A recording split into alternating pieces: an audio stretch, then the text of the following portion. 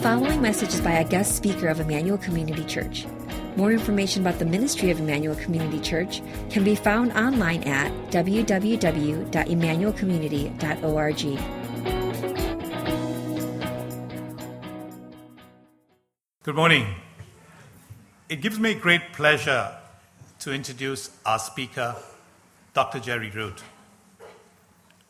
My wife Elizabeth and I first met Dr. Root about 7 years ago when he was teaching a series of classes titled C.S. Lewis, the Man Behind the Narnian Chronicles. Dr. Root is a Lewis scholar, one of the foremost authorities in the world on Lewis, and he travels the globe lecturing about Lewis. However, Lewis is the means and not the end. It is his hope that his audience will use Lewis's writings to point to Jesus. Dr. Root grew up in LA, attended Whittier College, and did his master's from Talbot and his PhD from Oxford University. He is professor of evangelism at Wheaton and a visiting faculty at Biola University and Talbot Theological Seminary. He's an author of several books. One of them is titled The Sacrament of Evangelism. He lives with his wife Claudia in Wheaton, and they have 4 children and 13 grandchildren.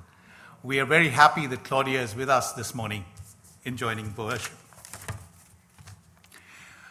In recent months, I've come to know Dr. Root a little better, and I've been struck by his humility and his generosity.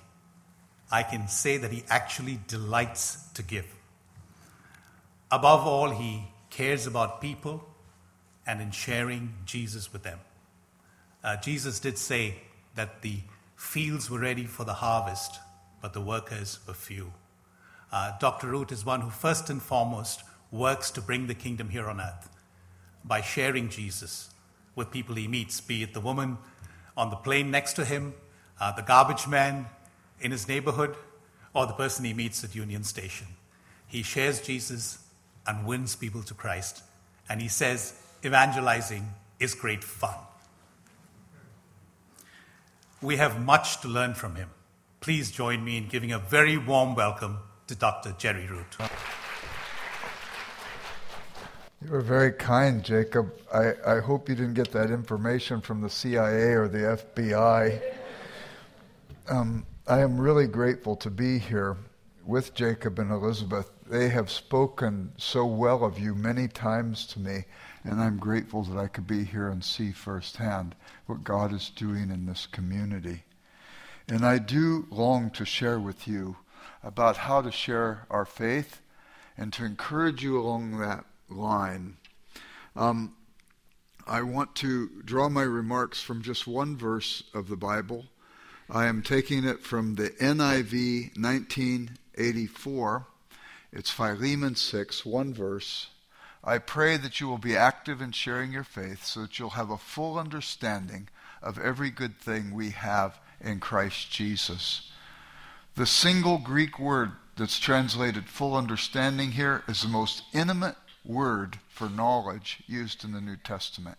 There's a level of intimacy that eludes us if we are missing out on the great opportunities God brings in our way because he wants to use us to love other people to himself. But let's begin with the word of prayer. Our gracious Heavenly Father, I worship you that on this Mother's Day we can be here encouraging people as to how they might be involved in helping others come to new birth in you. I pray, Father, recognizing that what I have to offer to these people is not much more than crumbs. But when Andrew brought not much more than crumbs to your son, he took that bread and those fish and multiplied them so that the multitude was satisfied. I pray that you would take my offering this morning and that your Holy Spirit in a similar manner would take what is said and apply it to the heart of each individual who is here, that each one might hear something whereby she or he would say, God spoke to me today. And we would know that it was you who had been active because you love us so much. You want us to hear your word. You want us to respond to it. And you want us to see what great things you desire to do in us and through us. We thank you for the words of your Son, who said if we abide in him, we would bear fruit, and that apart from him, we could do nothing. Encourage us along those lines, I pray, this morning, to the glory of Christ, in whose name we pray. Amen. Last night I was on a limo coming home. My wife and I had been out in California with some other Wheaton College professors on a writing retreat.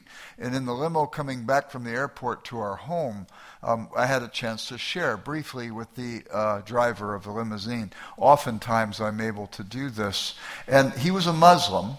But as we talked, I found out that there was a Christian family who loved on him and his family. And he was starting to go to church with them, and he had celebrated Christmas with them, and they are engaged in constant conversation. These people are all around us, people who want to know, and if we lean into the opportunities, we get to share. I was on an airplane not long ago. I was coming back from a theology conference where I'd read a paper. I sat on the window seat, and a few minutes later, a man came and sat next to me in the middle seat, and he said, "Rats, I've got a middle seat." Now, if I was as generous as Jacob said, I would have given him my seat at that moment, but I did not. And then just a moment later, a man comes and sits on the aisle seat, and he says, "Professor Root." I said, "You've got the drop on me. I'm afraid I don't know you."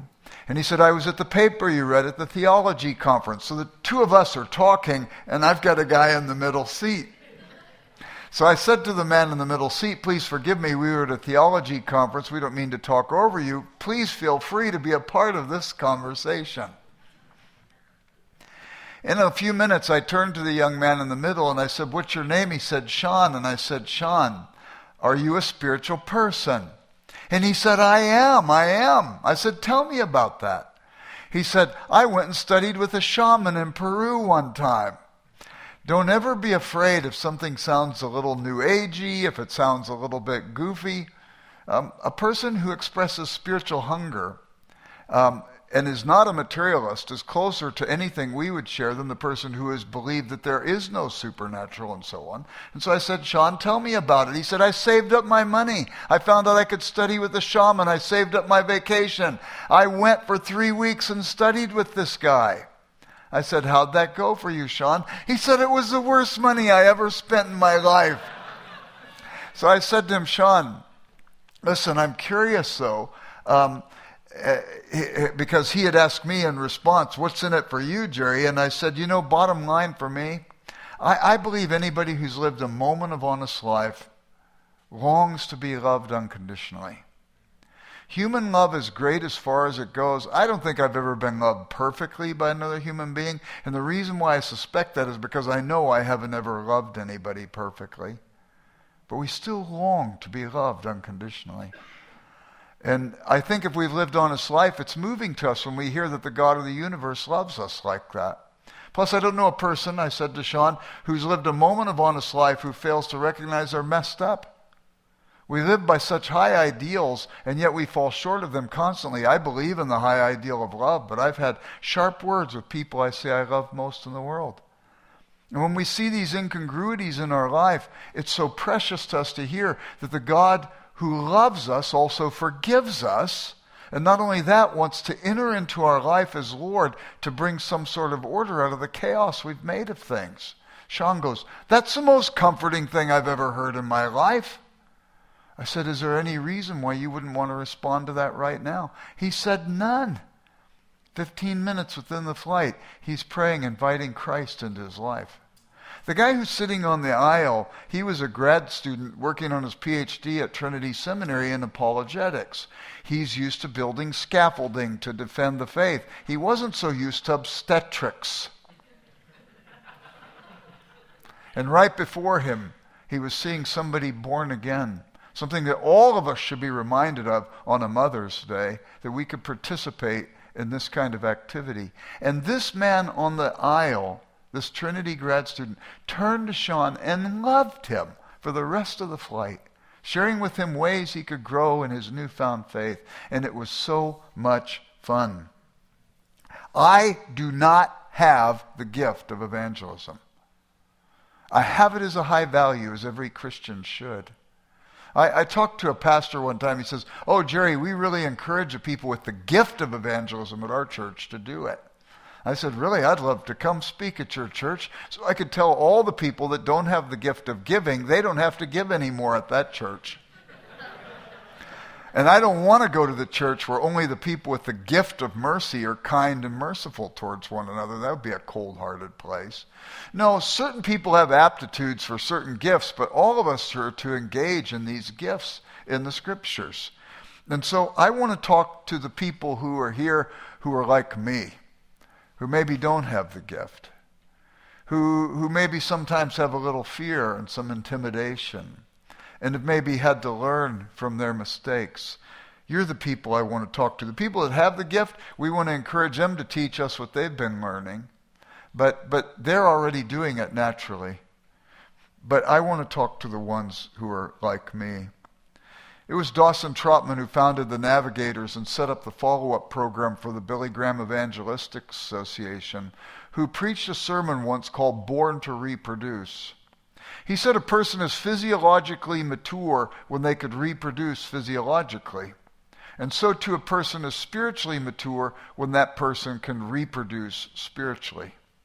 God has called us to help people be born again. Mothers do it in the physical world, but all of us can participate in this activity in the world that God has placed us. And so we get to this verse again. I pray that you will be active in sharing your faith so that you'll have a full understanding of every good thing we have in Christ Jesus. Somehow, this text links our own spiritual development to sharing faith. That somehow, too, we see that the mature Christian is a person who wants to see others come to faith. It's not so that the church can swell in its roles. It's not so that we could have more giving units in the church. The reason why we share our faith is because the world needs to know that they are loved by God and that forgiveness is available to them. And they can be reconciled to Him and begin to grow and see Him bring order out of the chaos of their life. Well, how will you grow? I suppose we could talk about thousands of ways, but I just want to look at 3 this morning, and then I want to give you some examples of how this might be applied. I think first we will grow because people will ask us questions if we share our faith. I didn't become a Christian until I was in college. I grew up in a church. I grew up in South Central Los Angeles. We attended a church, but I never heard the gospel there. I remember being told in Sunday school that if I went to a movie and Jesus came back, I'd go straight to hell. I desperately wanted to see Walt Disney's The Shaggy Dog, but didn't know if it was worth risking my eternal destiny to go see. When the neighbor lady, Mrs. Greenlee, came down and asked my mom if my brothers and I could go with her boys, it happened just like this. I'm not embellishing it. I looked at my mom with ambivalence. I wanted to go on one hand, was scared stiff on the other, and when my mom said we could go watch The Shaggy Dog, I began to doubt that she really loved me, that she'd put my life in such eternal peril. I was told in a Sunday school class if I lived a holy and righteous life all my life, but had one bad thought the last second of my life, I'd go straight to hell. And what I deduced as a boy is if I could lose this based on my behavior, I had to earn it based on my behavior. And I never saw how the gospel worked in that equation. I never knew that it was all contingent upon what God did for me.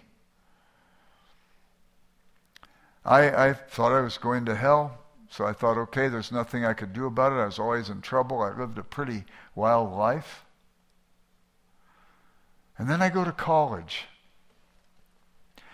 And my older brother was a Christian, and he took me to a campus meeting of Christians at my college. And for the first time in my life, I heard clearly that God loved me, and He forgave me.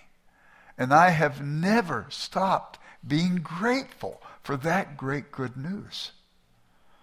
And I started sharing my faith, just because I thought people would want to know this. Well, what happened was people started asking me questions. I had no clue about the answer to these questions. And I confess it with embarrassment that before I became a Christian, I never once asked the question, if God's good and all-powerful, why does evil exist in the universe? Never even crossed my mind. I've since written a book on that topic. It's fascinating to me. I've read hundreds of books on that topic. But I never asked the question. But when I started sharing my faith, the people I was sharing with, they asked the question. And I was able to say to them, it's a really good question. The questions they asked were not conversation stoppers. They weren't threats. It was an opportunity for me to say, I'll get back to you on that. Let me go dig and see what I can find out. I don't think any of us are going to get to the absolute bottom of any of these particular questions, but we could come up with a sure word even if we don't come up with a last word, a substantive word. And I would go back and I would share with some of my friends the answers to some of the questions they were asking. How do we know the Bible's really God's word? What about other religions? What about people who have never heard? And every one of them was interesting to me. And some of them came to faith after I shared the answers. Some of them just asked more questions. I wasn't threatened by them. I was growing. And I learned to grow because I learned this whole faith was far more fascinating than I ever first imagined. I also learned not to be afraid of doubts. If you don't have any doubts at all about your faith, you're delusional. You think you've achieved omniscience. I'm finishing up my 47th read through the Bible. I've read the New Testament 31 times besides that, and I've almost read through the Greek Bible completely twice. Every time I read it, I see something, and I say, where was that last time I read? Have you had that experience? And every time I read it, I see something I don't understand. I'm not threatened by it. I put it in the pending tray like a scientist might do. The next time or two through the Bible, I see, oh, I get that now. If somebody says to me, oh, I've read the Bible, there's so many contradictions in it and stuff, I say, I don't think you know what you're talking about. I've been reading it for years and years, and I've seen how many of those contradictions, how many of those difficulties resolve into incredible insights.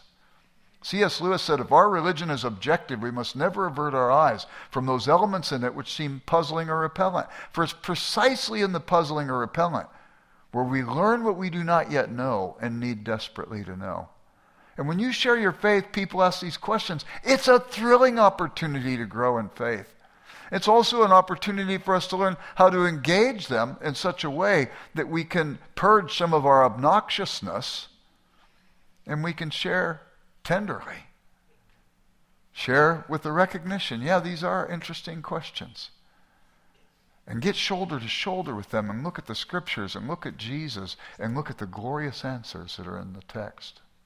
Well, I've kind of hinted at the second reason why we would grow. First reason, if we share our faith, people ask us questions, we get to dig for answers and we grow. Second reason, though, is that if we share our faith, people will feel it's their responsibility to scrutinize our life. Socrates said the unexamined life is not worth living. What I found is if I share my faith, other people will feel it's their responsibility to scrutinize my life for me. I remember as a brand new Christian, I'd only been a year old in the Lord, and I prayed, Lord, discipline me. Oh, Lord, discipline me. I've never prayed that prayer since then. The next 3 months were 3 of the worst months of my life. Everybody in my life felt like it was their responsibility to come up and tell me stuff that was screwed up with my life. I now pray, Lord, give me a soft heart, keep me from a stiff neck, and help me to learn vicariously through the mistakes of others so I won't have to go through them myself. And if you share your faith, people will hold up a mirror to you. I remember I did some stupid stuff as a new Christian. You have to take this completely by faith, but I was an athlete when I was in college. I played football and wrestled, and I shared with every guy I played football with and every guy I wrestled with every year when I was in school. We saw a lot of guys come to faith, probably 15 football players a year, maybe 60 guys came to Jesus over those years. But when I first started out, there was just so much garbage in my life, and you know how it is as a Christian. You draw close to God, you get closer and closer to that light, and that light reveals more and more garbage in your life. That's a grace to us because he wants to purge that stuff from us. But I was sharing my faith, but there were some incongruities in my life, and those friends came up to me and pointed it out. And I had to admit they were right. And I had to thank them. And I tried to grow in these areas that they had pointed out. And 3 of those guys, before I graduated from college, I was able to lead to Jesus because they saw I was working on this. I knew a man once who told me I would never put a Christian bumper sticker on my car. If I did, I'd have to drive better. You share your faith, it's like putting a Christian bumper sticker across your life. People want to know if it's real. And they get to see. And if they criticize you, how do you respond? People secure in the love of Jesus can hear truth about their life. To the degree that we're secure in the love of Jesus and we can hear that truth, our lives begin to adorn the message that we're sharing. And when you share your faith, you'll grow in that respect. And I think that's good and important. The other thing, too, is I believe this, added on to that, if we are desperately aware of how much we need Jesus, that keeps the message fresh also. We're not sharing it as something that we've got it all figured out. We're sharing it as something we're growing into and we're developing in our understanding. So if you share your faith, people ask questions, you grow. You share your faith, people will scrutinize your life. By the way, maybe they're scrutinizing somebody else's life who's not there and they're taking it out on you. Have you ever had that happen before? I don't want anything to do with Christianity, and it's usually because they were burned by somebody else. You know what I say to that person? Tell me your story. I listen. After I'm done listening, I say to them, that sounds really sad to me. I'm sad that happened to you. I'm a Christian. Will you let me stand as a surrogate in the place of that person who hurt you and ask your forgiveness? And the reason why I want to ask your forgiveness is I wouldn't want anything to keep you from seeing how deeply you are loved by God and how rich is his forgiveness. Third way that we'll grow is that we'll start seeing Jesus show up in our life. Actually, I don't think we see him show up as much as we show up where he's working.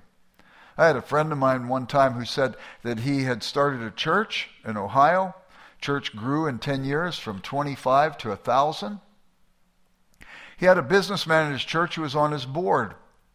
My friend said he enjoyed this businessman, the times that they had talked and the times they had worked together. But the businessman said, I want you to come see my business, just show you around my plant, and then afterwards we'll go to lunch and talk church business. My pastor friend said he went there and he knew he had started this company himself, but he didn't realize what a genius this guy was. The company started from scratch was a company that had employed over 500 workers. When he saw the product that they produced, when he saw the man's concern for each of the workers, hey, George, how are you? Didn't you guys win the bowling championship last night? How'd that go? Hey, Sylvia, it's good to have you back after the maternity leave. How's the baby? Did you bring some pictures?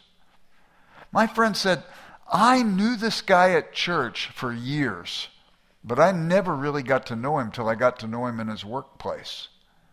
Do you see the transition?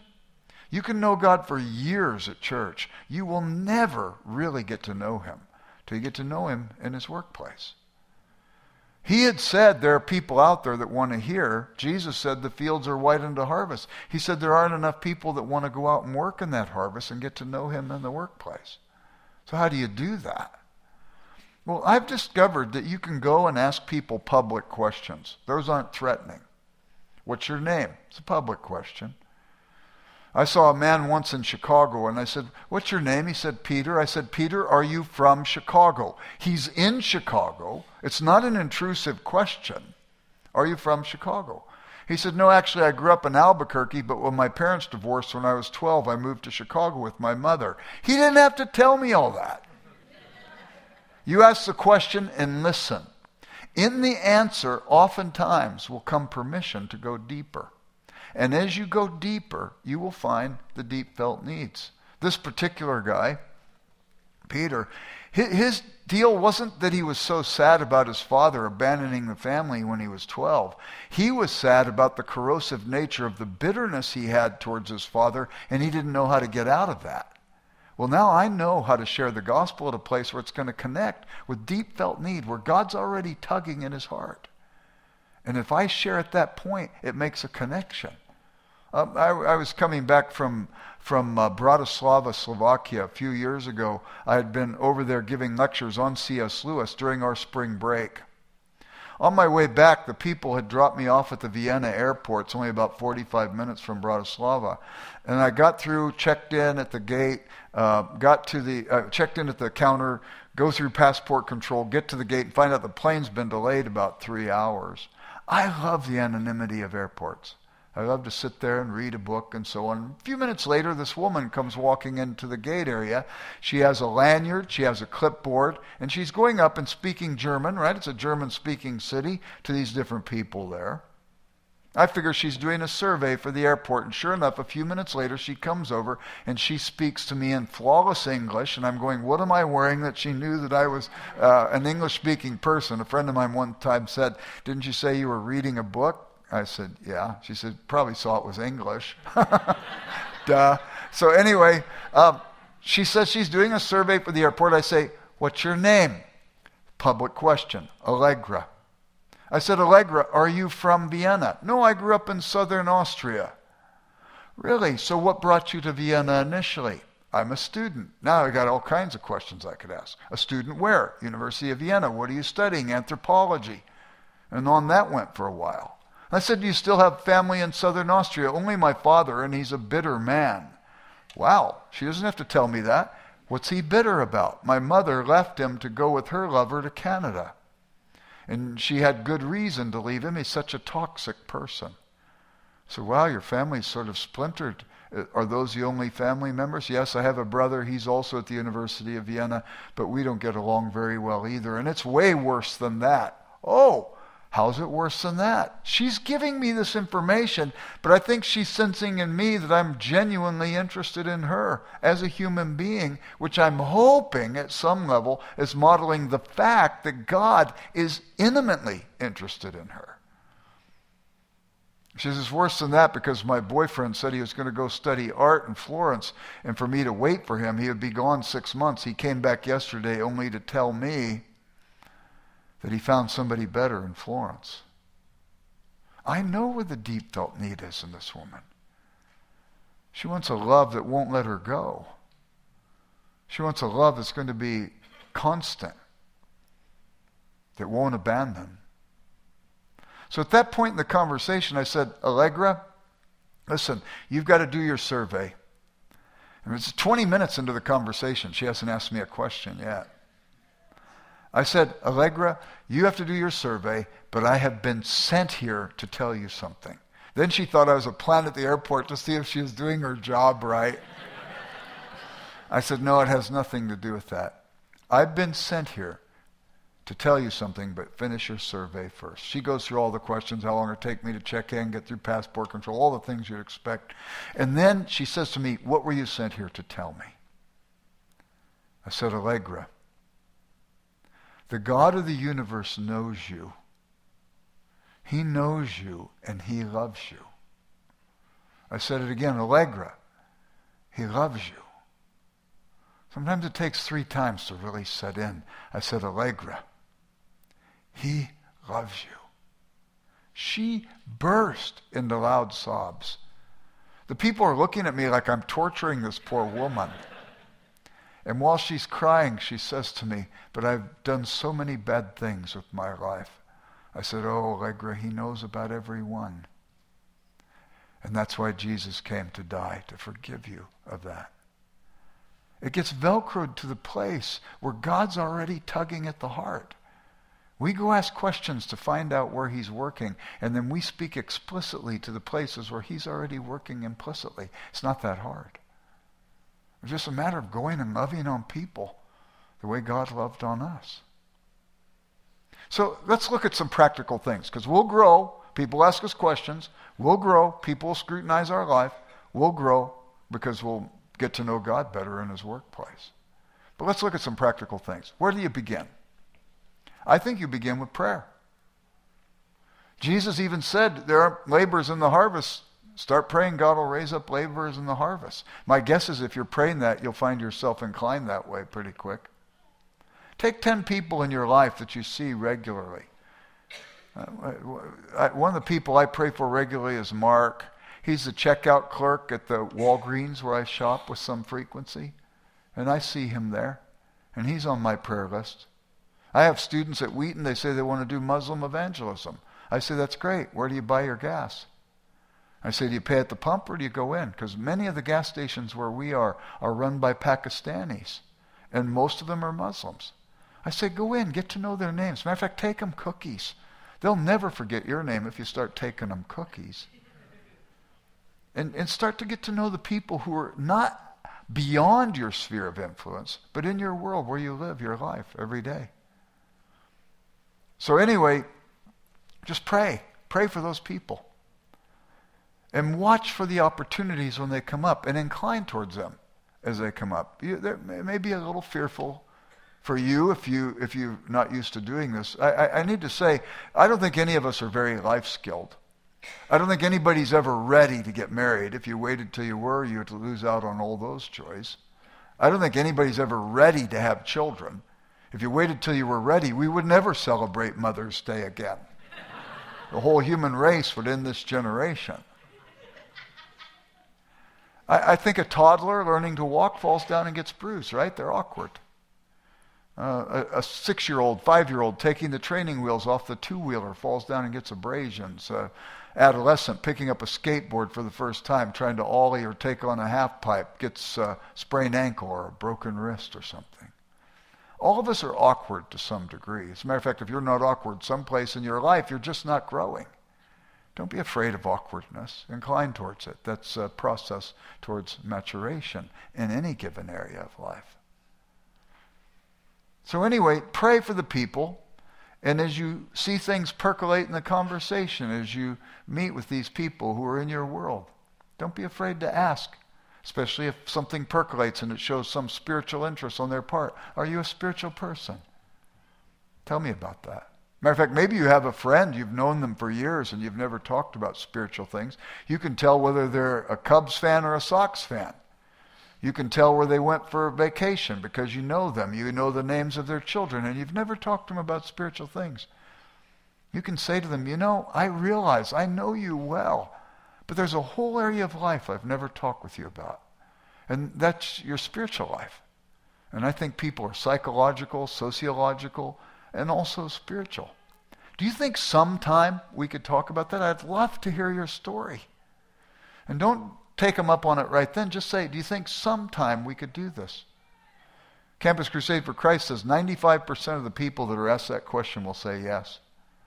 And then you say to them, yeah, so sometime let's talk about that. Next time you see them, small talk. Next time you see them, say, hey, remember when we said sometime we're going to talk about this? I'm curious, so I'll get out. I want to hear about that. How about we go to breakfast next Saturday and tell me your story? They usually will reciprocate and say, tell me yours. And you have a great opportunity to finally bring into that friendship a conversation that's dear to you. It might be more important to them than you realize. So anyway, you're praying. Prayer itself can be an entry for the gospel. I'll give you an example. Years ago, I lived in Santa Barbara, California. If you believe in Jesus, when you die, you go to Santa Barbara, I think. It's a beautiful, beautiful place. And I was there, and I would do working lunches four days a week. And I'd always go to the same restaurant. You can get tired of the food, but I'm not there just for the food. I want to plant Christ's flag in my world. And so I got to know the guy who owned the restaurant. His name was Brad. He had been a former NFL football player, big, huge, strapping guy. And every day when I was there, I started praying for him right off the bat. Every day when I was there, I'd have small talk with Brad. Hey, Brad, I love the mahi-mahi sandwich. I hope you keep it on the menu. Hey, Brad, how's business? Hey, Brad, did you catch a game the other night? And we'd have small talk 4 days a week. 3 weeks pass, and I said to him, you know what, Brad? I pray for you every day.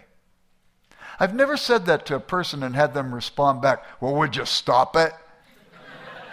Most people are happy somebody's praying for them. And then I went back to just small talk every time I saw him. And 3 weeks later, I said to him again, you know, Brad, I pray for you every day. He said, you said that a few weeks back. I didn't really believe you.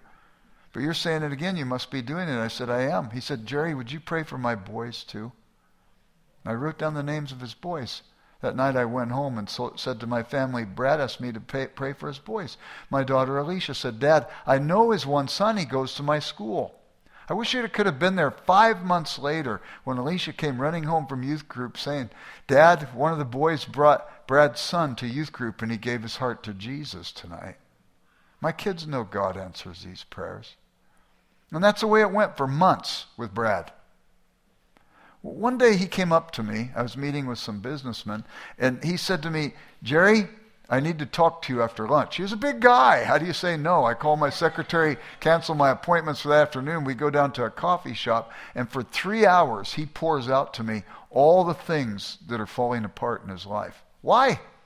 The deepest we ever got was I told him I was praying for him. Now, by the way, he wasn't the only one I was doing this with. There's about 8 or 10 people in my life. And if you have 8 or 10 people like this, they might percolate at different times. 3 hours through tears telling me how his life is unraveling. At the end of 3 hours, I said, Brad, I think you need Jesus in your life. And I shared the gospel with him. It maybe took 3 or 4 minutes.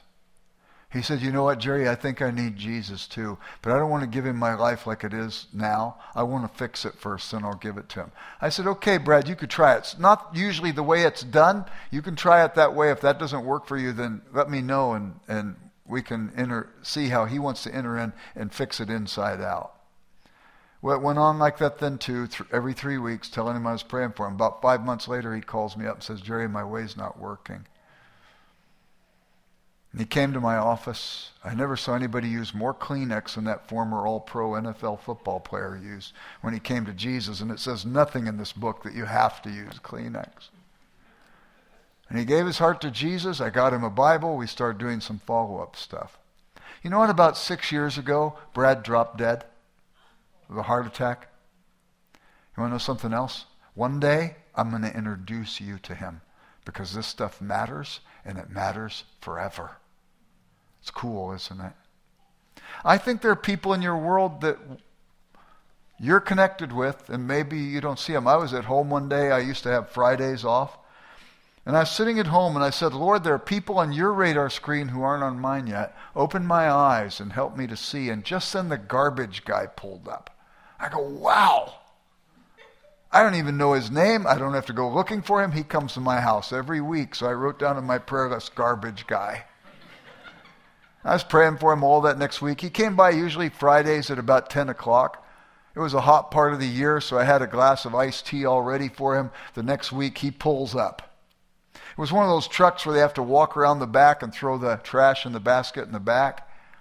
And he comes walking around. I had rushed out there right when he pulled up, and he didn't know I was there. He comes around, surprised to see me. And I said, you look like you could use a break. Here, you drink the iced tea, I'll throw the trash. And I see this guy out of the corner of my eye going, takes a little taste to sip, making sure it's not going to kill him or anything. And I said, what's your name? He said, Mike. He has a name, people. I erased garbage guy and I wrote Mike in my prayer list. And every week after that, I was out there at 10 o'clock with something cold for him to drink at the hot part of the year, something hot for him to drink at the cold part of the year. He kind of liked me. My kids were young then, and I remember him saying, Jerry, I found this perfectly good toy in the trash, and I know you have those young kids. Maybe your kids would like it. I was happy. I mean, we had a relationship, this garbage guy and me. One day he came by about noon. I said, Mike, you're a bit late today. He said, yeah, I had troubles on my route. Put me back. I said, well, have you eaten lunch? It's about lunchtime. He said, no. I said, you want to come on in? I'll make you a sandwich. He said, okay. I didn't know those guys could do that. He came in. I made him a sandwich. He changed his whole route after that, and he came by every week at noon on Fridays, and we had lunch together every week. It was at that time I was able to share with him the gospel.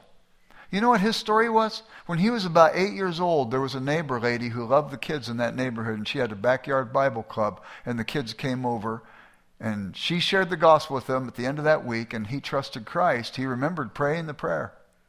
And then 2 weeks later, his family moved away, and nobody ever followed him up. I wonder how many Christians he passed by that nobody ever followed him up. And I had the privilege of doing that. We got Bible for him, and we would have follow-up stuff when we'd meet every week, going through Bible studies. Eventually, he started going back to church, and he started taking his wife. It wasn't long after that his wife and his kids came to faith. And I got a new garbage guy eventually. He got traded off the route, and I had a new guy named Mick, and I was able to share Jesus with Mick. And then there was Steve. Steve was my mailman. He actually came to my house every day. I didn't have to go looking for him. I don't know about you, but when I'm home and the mailman's there, I always say, do you need to use the toilet? I don't know what those guys do when they're on their route. Just a simple human act of kindness opens up doors. And eventually Steve came to faith. I said, Steve, you got to come to church. Come to church with us, and we'll have dinner afterwards. He said, Jerry, I don't think I can because I'm divorced. I have my kids on the weekends. I said, bring your kids. Our church has great things for kids. They'll love it. So he came, and he brought his kids. And I remember after lunch leading his 2 sons to Jesus. These people are all around us. They're hungry, and they want to know. And we don't have to go far to find them. Doesn't always go well. Sometimes, if you're afraid of striking out, don't play baseball. But if you don't play baseball, you'll never know the joy of hitting a home run. Sometimes it doesn't go well because I don't do well. And I get to learn from that experience and go ask forgiveness of the person. Maybe if I came on a little bit too strong, or maybe said something that was offensive. I don't mean to be offensive. I can learn from those things. Sometimes it doesn't go well. But sometimes we find out it doesn't go well because we don't realize where we are in the process. If you feel the prompt of the Holy Spirit to share Christ with somebody, share Christ with them. Gently, kindly. And you don't know where you are in the process. So my wife and I have a dear friend. Her name's Susan Fullerton. Susan's a medical doctor, and she trained at University of Illinois. She was voted to be the chief resident among the other residents. Very, very bright woman. And there was a guy that she beat out for that position who was an atheist and obnoxious about spiritual things. And he was always trying to argue with her about spiritual things and so on. One day he came to work and he went right to her and he said to her, Susan, do you think Jesus could ever really love me? And she was able to share the whole gospel with him. He didn't trust Christ, but she said she never saw him more open to hear than that day. And then she said to him, what happened after all this pushback that I've gotten from you for months? How come today you were so tender about this? He said, well, I was on the L coming to work, and he said there was a moody student. He called him a moody student. There was a moody student who was going around talking to people on the train. A moody student, dear-hearted, who recognized that people need to know they're loved by God. He said this moody student was going around talking to people, and I knew eventually he would get to me, and when he got to me, I was going to chew him up and spit him out. And sure enough, when he got to me, I just started demeaning him, belittling him, asking him questions he couldn't answer. And just then it was time for my stop, and after giving him an earful, I stepped off the train, and I'm looking at him, and just as the door closes, this guy says, all I wanted you to know was how much Jesus loves you. Door closes, train gone. And the moody student never heard the end of the story. But he went immediately to the one person he knew who knew Jesus and said, do you think Jesus could love me? You don't know where you are in the process. Somebody else higher up than we are, higher on the food chain, is engineering this thing. He wants to use us. We respond to the prompt, and we leave the results up to him. And when the person comes to Christ, you can start following them up, start meeting with them, helping them to grow. There's nothing more joyful than seeing the person you led to Christ go on and lead people to Jesus. If your pastors gave you a seating chart at this church, you'd all be furious. But look at you, you all sit in the same place every Sunday anyway. Be a pew pastor. You see somebody new who comes into the church and you've never met them before. And just say to them, I haven't met you before. Are you new here? If they're new looking for a church, they'll feel warmly welcome. If they're here because they're looking for something to resolve the conflict in their heart and they think maybe they'll find something in church, They won't get away without you talking to them. I remember once leading a guy to Jesus after a church service. And I've done it several times, but this particular guy said, you know what? After he trusted Christ, I took him to John 6:47. It says, truly, truly, I say to you, he who believes has eternal life. Then I take him to John 17:3, and this is eternal life, that they may know thee, the only true God, and Jesus Christ whom thou sent. It's about a relationship with them. And then I take him to Matthew 13, the parable of the sower. And I say, do you understand what this is saying? He says, yeah. I said, which soil do you want to be? I've never had somebody say, I want to really shoot for the weedy one. You know, mediocrity is my goal in life. No, he said, I want to be the fruitful one. I say, so do I. How about if we start meeting together? That's one guy I have in mind. His name was Robert Malati. And we started meeting. Eventually I took him out, sharing Christ with him. He saw it wasn't so hard. He led his roommate to Christ not long after that. And then he started following up his roommate. And it wasn't long before he came to me and he says, I'm moving away. And he moved to go back home to where his family lived because he wanted to share with them. He transferred into a different university. He went out of my life. Years later, I was teaching at Wheaton College. I was asked to come to Talbot Seminary and Biola University and do special services for them. That first morning, I was supposed to eat breakfast with a bunch of seminarians. I pull into the parking lot, and who's pulling into the parking lot right next to me? Robert Malati. I go, Robert, what are you doing here? You moved to San Diego, I moved to Chicago. Isn't it a coincidence that we're both here pulling in a parking lot in La Mirada, California? He says, it's no coincidence. I'm here to have breakfast with you. I said, Robert, I'm meeting with a bunch of seminarians. Wow. And God had so worked in his life that he was going into ministry and is in ministry this day. Is it cool or what? There are people in your world who want to hear. And God so loved them that he loved you enough to send you to them. Is that cool or what? It's a lot of fun. Let's pray. Gracious Heavenly Father, let your Holy Spirit have his way with each of us. Let us hear what we need to hear, each of us. So inform each person here with your deep love for them that they would never be intimidated by these things, but instead would see that they get to be an ambassador of your love and forgiveness to others. I pray, Father, that you'd make them aware of people in their own world. I pray that you would lay on their hearts those that they could pray for, and that they would tell people they're praying for. I pray that they would grow, too, as they hear the questions, as their lives are scrutinized, but more importantly, as they see that they get to be in lockstep with your work in the world, and that they will get to know you better. And we ask these things in Christ's name. Amen.